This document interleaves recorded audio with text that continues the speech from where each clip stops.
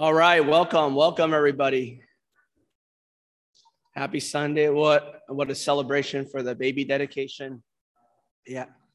And I think as we continue on in the series in the book of Acts, I think as we think about life, even as we think about the baby dedication, it's a blessing. And so kind of viewing it as that and just seeing the immense privilege to be raising our kids. And just allowing that to soak in for, at least for me, of just how Caleb is a gift from God. And, when we take a step back, we see the greatness of God. And that's hopefully what we want to continue to see, the greatness of God in this series in the book of Acts, and kind of the overarching experiencing the greatness of God together as a community. And today we're going to continue on in Acts 8. And it's only a few passages as we know the announcements and everything else happening. But it's in a few passages, but I titled it The Unstoppable Gospel, The Unstoppable Gospel. And you can see in this map of just how the early church grew, how it grew from Jerusalem in the bottom right corner, and it continues and it spreads throughout the world, right? This unstoppable gospel. And we're going to look at two things only today, not from my normal three, but two. The first is the power in persecution. And we're going to see in this path, the power in persecution. And the second, prayer for boldness, right? I want us to focus on those two things as we see the early church spread, the unlikely factors of that. The first, the power in persecution. Let's read in Acts 8, verses 1 through 4. On that day, this is right after what we preached on last week, the stoning of Stephen. On that day, the death of Stephen, a great persecution broke out against the church in Jerusalem, and all except the apostles were scattered throughout Judea and Samaria. Godly men buried Stephen and mourned deeply for him. But Saul began to destroy the church, going from house to house. He dragged off both men and women and put them in prison. Those who had been scattered preached the word wherever they went, right? This idea that what happened after the stoning of Stephen is this great persecution, and where Saul is going house to house, right? This idea that the persecution, what Saul was trying to do, persecuting the Christians, was a way to put an end to this spreading of the gospel, end of the sharing, end of teaching of who Jesus is. And imagine that for a second, the fear that perhaps it created in the people, right? It created people where your home, even your home, is not safe, right? They're going to your houses and they're dragging people from your own house, men and women, right? This picture of just seeing even your neighbors. Imagine a scenario like that, where you see that happening all around. And the first time when I think about this, I think about it in fear. I think about it in ways of just kind of, okay, well, this is happening, let's stop.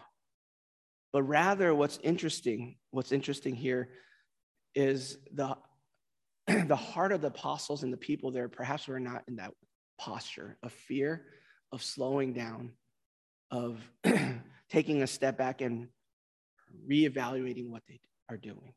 And I think that's the power of persecution. Sometimes the difficulties and circumstances is that it makes us really take a step back and ask, why are we doing this? Is this what I want to do?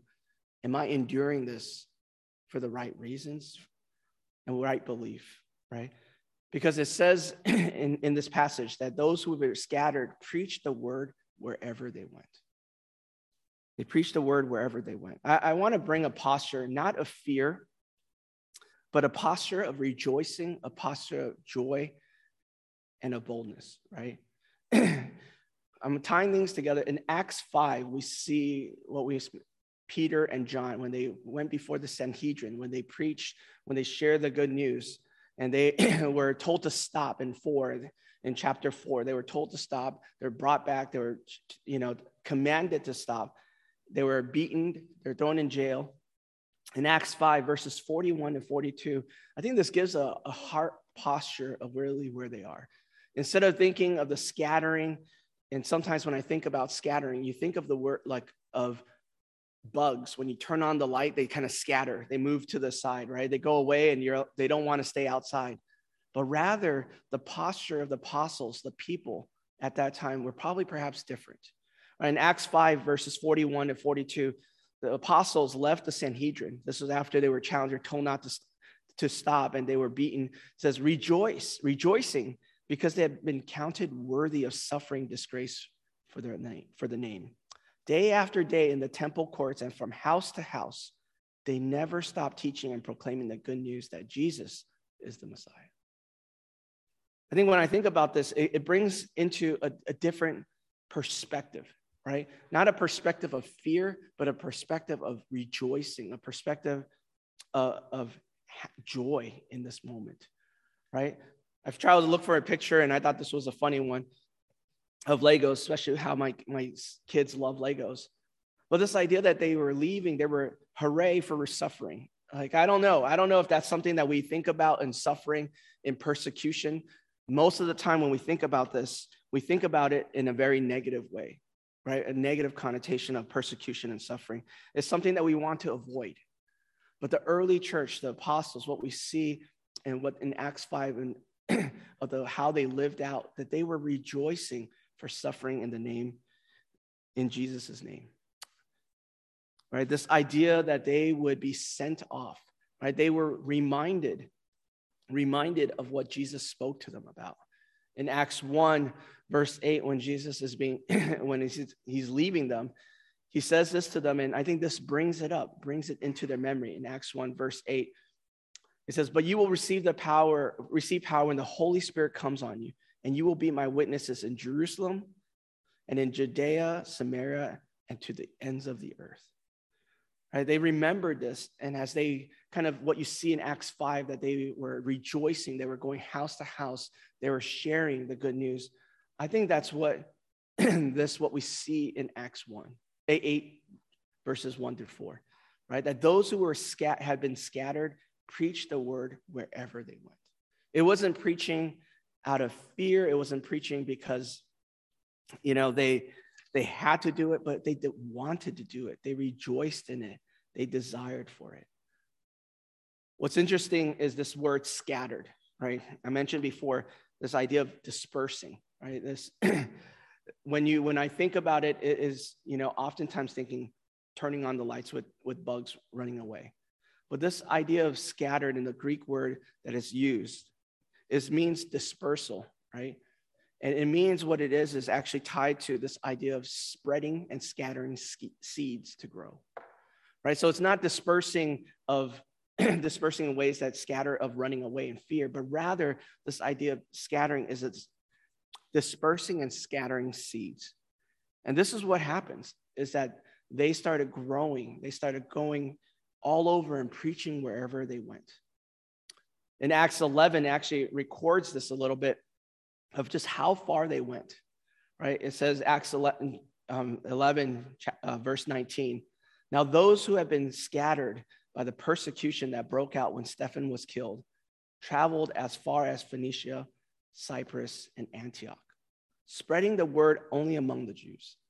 Right, just to give you a kind of a view of this on a map, right? Jerusalem is in the bottom where you see that. It's about 300 miles from Jerusalem to Antioch. This is before cars, even to drive 300 miles, it takes a while. But the spread of the gospel, right, it spreads into Antioch. And what we see is Antioch at the future becomes one of the center places. Actually, at that time, it's already in the Roman Empire later. It's a centerpiece of travel, of trade. People from all around would gather in that area, right? We'll see this in verse 20, even Cyrene, even somewhere else in North Africa, you see that there's mention of that, of people in Antioch. All right, it's in verse 20, right after that, verse 19. Some of them, however, men from Cyprus and Cyrene went to Antioch and began to speak to Greeks also, telling them the good news about the Lord Jesus Christ. Jesus. I think when we think about this and when we think the migration and the ways that the gospel spreads, it is amazing to me. It is amazing to me that these men and women, they were scattered, they were sharing the gospel because they desired and they wanted to.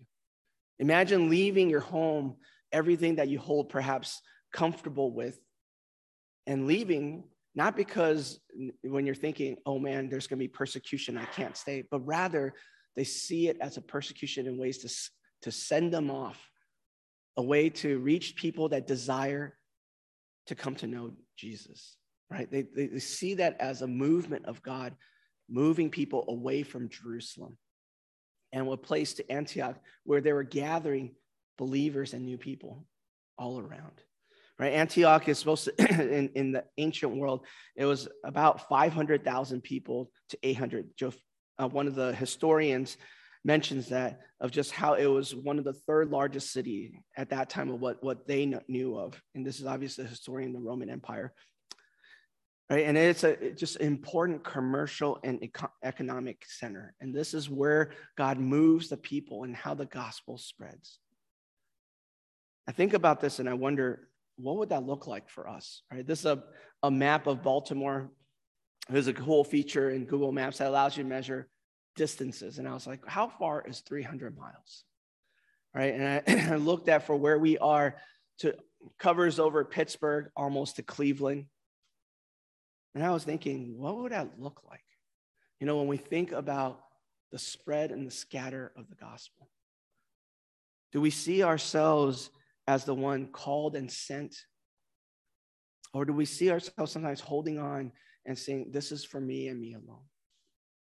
Right? When they saw and then when they were scattered, that they were spreading the good news all around, that they preached it wherever they went. They uprooted their lives and they went. What was meant to stop them, the persecution, actually became the catalyst for the gospel to expand, right? For the good news to reach all over to the ends of the earth. I think the power in persecution is something that we often are reminded that shouldn't be a negative thing. It shouldn't be something that, oh, let me just try to avoid, let me try to circumvent, but rather that we can see that there is a power in it, the sharpening in it of asking, what do we believe? What do we desire? And for the early church, as they saw this persecution and as they were scattering, that is how the gospel continued to spread. The second point is one that I believe not just the posture of their heart of rejoicing, but also a desire of their heart of prayer for boldness. You see that as they scattered, that they preached the word wherever they went. And I mention this because it's not out of fear, but out of joy.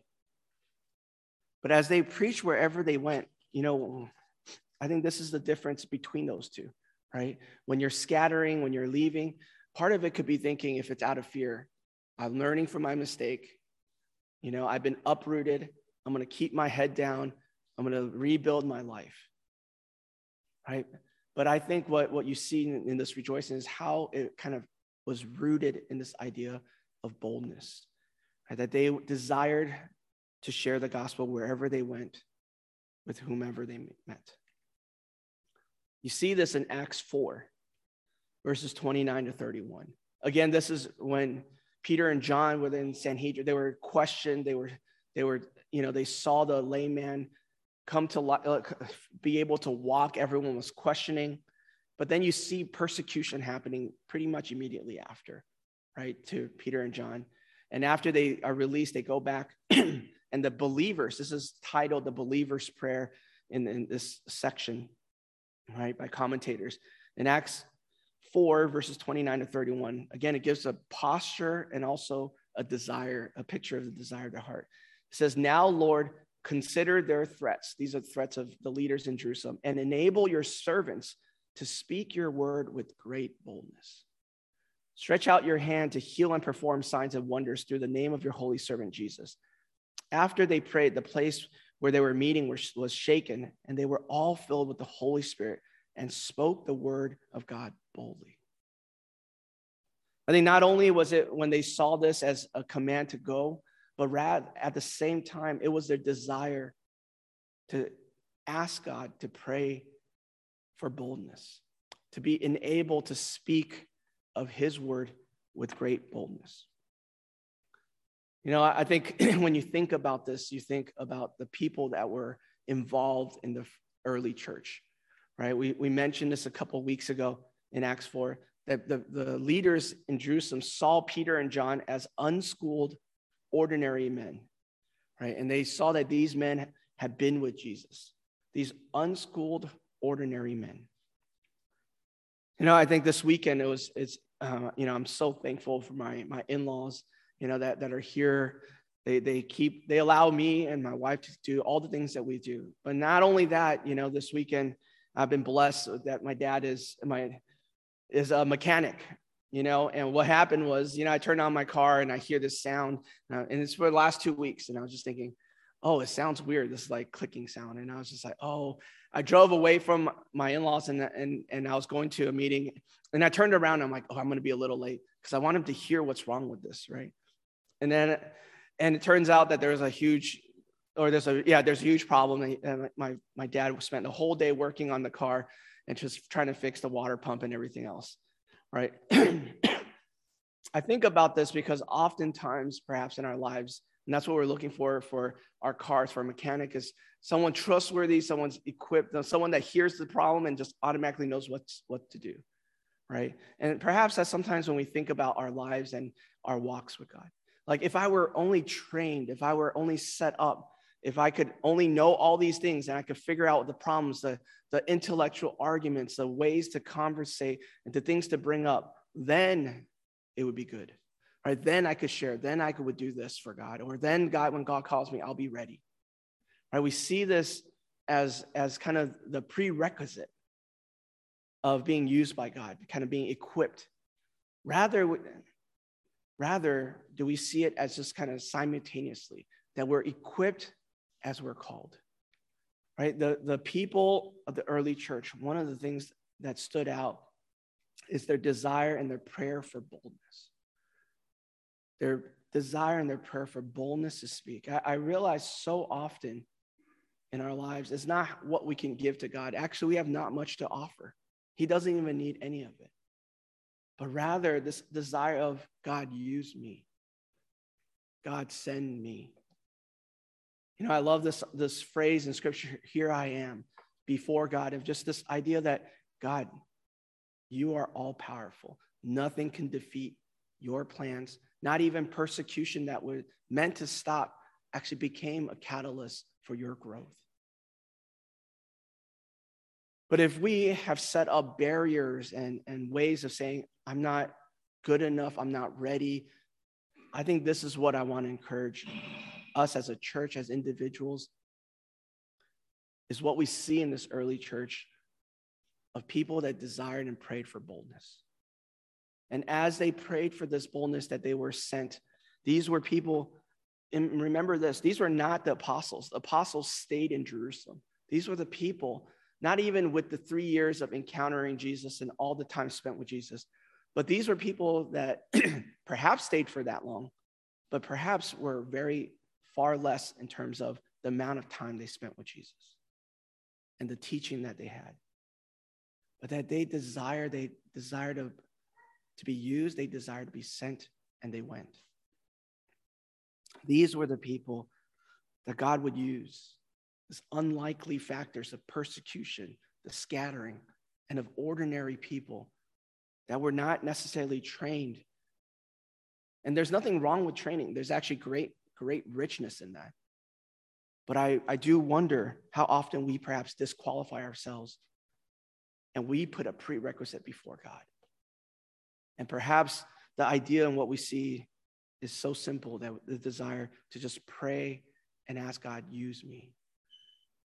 Speak through me. Give me the boldness and the courage to speak, even when it's hard. As that goes on, in Acts 8, verses 5 to 8, it says, Philip went down to a city in Samaria and proclaimed the Messiah there. When the crowds heard Philip and saw the signs he performed, they all paid close attention to what he said. For with shrieks, impure spirits came out of many, and many who were paralyzed or lame were healed. So there was great joy in that city. This boldness and this going, sometimes we feel, oh man, am I taking away from people?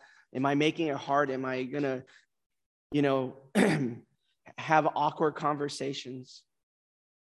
But just like when we think of our perception of persecution and kind of turning it the ways that the apostles saw of joy and of opportunity, perhaps we see that as when we are called for boldness, that it isn't so much of am I going to ruin their time or interrupt what we're doing, but rather that it would bring joy in the conversation. It would bring joy in the relationships that we may have with those around us. You know, let's end with this story. Is that, you know, this is an old logo for Stepping Stone. And, you know, when I came in 99 and I was a freshman in college, you know, we went through this a period of time where, you know, many times we sent this email that I sent out in February 10th, 2010, right? And I just want to kind of share a little bit of what I wrote to the alums at that time, right? I said this, it says, each year Stepping Stone depends on God to provide the funds needed to continue. I still remember the early days and we had only a handful of people, and Pastor Roger would announce that the church would close if we didn't raise enough money. It would always be a shock for people to hear, and then we would scramble to find ways to raise support. I remember the stress and heartbreak of the possibility a church would close down without enough funds. Year after year, we would barely raise enough support to keep going for another year. But now I believe we have a new opportunity to raise steady support for this ministry. We finally have a network of over 140 alumni, and with many of you have finished school and are working. I encourage you to consider giving, not only because of what God has done for you here in the past, but also because of what God is doing now and will do in the future. My hope is that one day when a new pastor comes to lead Stepping Stone, he or she will not have to constantly face a battle to keep the church afloat, but rather receive support from invested alumni that he or she never have even met before. This support is an outward demonstration of trust and that God will continue the work at Hopkins to transform lives for Christ as he has done in us. Right? I wrote this. I will end with this, continue in Acts, this passage. In Acts 11, 29 to 30, actually messed up with the 3-0. It says, the disciples, as each one was able, decided to provide help for the brothers and sisters living in Judea. This they did, sending their gifts to the elders by Barnabas and Saul. Right, I said that. These were the new disciples that were scattered, that became at Antioch and all around. And these were the ones that then decided later on to give back to Judea, right? To Jerusalem, to people in the Jerusalem. And I sent this in 2010 as, you know, as to our alums at Stepping Stone. And many of them I went to college with, I've known. It wasn't a plea for, hey, help me, but rather of just what the bigger thing of what was happening at the campus. And I think about this in many ways from 2010 till now. All of our support at Stepping Stone has been raised through our alums for these past 12 years and more. And more so that has sent people like myself, Alan, and Richard through seminary. And I think about this, that what I struggled with when I first graduated was this idea in the sense that many of my friends, my alums, were moving away. They were going to different places that God was calling them to. And I felt, wait, I'm left behind, or I desire to stay. But where are my friends? You know, I was like, oh, how come, God, you can't have people stay here? We serve together longer. And there are many great friendships that we developed over the years. But at that time, I was asking, why, God, have you not brought more? But rather, when he showed this and when he was reminding me, is that he was, the ways that I see of Stepping Stone of growth and people graduating in collegiate ministry in general, of sending people out so that they would be a blessing to those all around them, that they would be pillars in the churches and places where God has put them and have designed and purpose for them. And in doing so, that much of what I see now, 12 years later, has been the support and has seen the fruition of this. I'm humbled that our alums would do this. And for many of the Stepping Stone that you are here today, it is because of those alums. The ones that you never known, the ones that continue to do so, even in this church. the countless people before that purchased this building, that used it for his glory. And that we can partake in this. And this idea of God using what is unlikely, what began as something that is perhaps unsustainable, but yet his plans never fail. And what he was doing at that time continues to what he does now. I don't know what that means for us. I don't know what that means for us at Grace to Life, for Stepping Stone. That doesn't mean that we'll just continue forever. No. But that does mean in what we can see are two things that I hope for us in this idea of the unstoppable gospel. Is that when we encounter persecution, difficult times, I think it is one that we could take a step back and ask, where is our heart posture? Are we seeing and the goodness in it? Even though it's hard, and I'm not saying just brush it over. And there might be a long time of wrestling and of even in tough times. But has that sharpened our love and our desire for God? And what we see in the power of persecution, that they scattered, that the gospel spread. And secondly, which I pray and I hope for our church, is this idea of praying for boldness. That as they prayed for this boldness, that they were sent to jail, that they were persecuted, that they were scattered, they left things behind, but they also saw great joy in their life. Not of just sacrifice, but of joy, of seeing the kingdom of God here right now. And in doing so, the gospel spread throughout, from Jerusalem to Judea to Samaria to the ends of the earth. Let's pray as we just kind of let that move in our hearts in the Spirit. I ask the worship team to come up.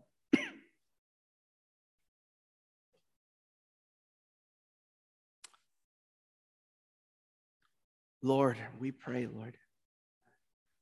We pray for not just for giftings and talents, but Lord, we pray for boldness and courage.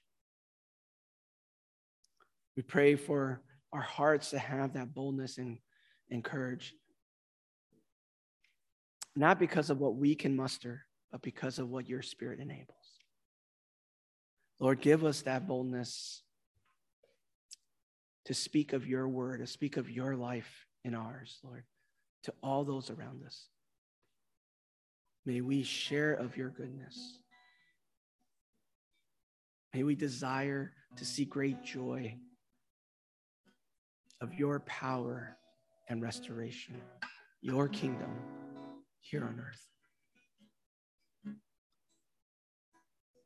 earth. Lord, speak, Lord. Let us know and hear of your voice, Lord. To know that we are never alone. To know that you will never forsake us.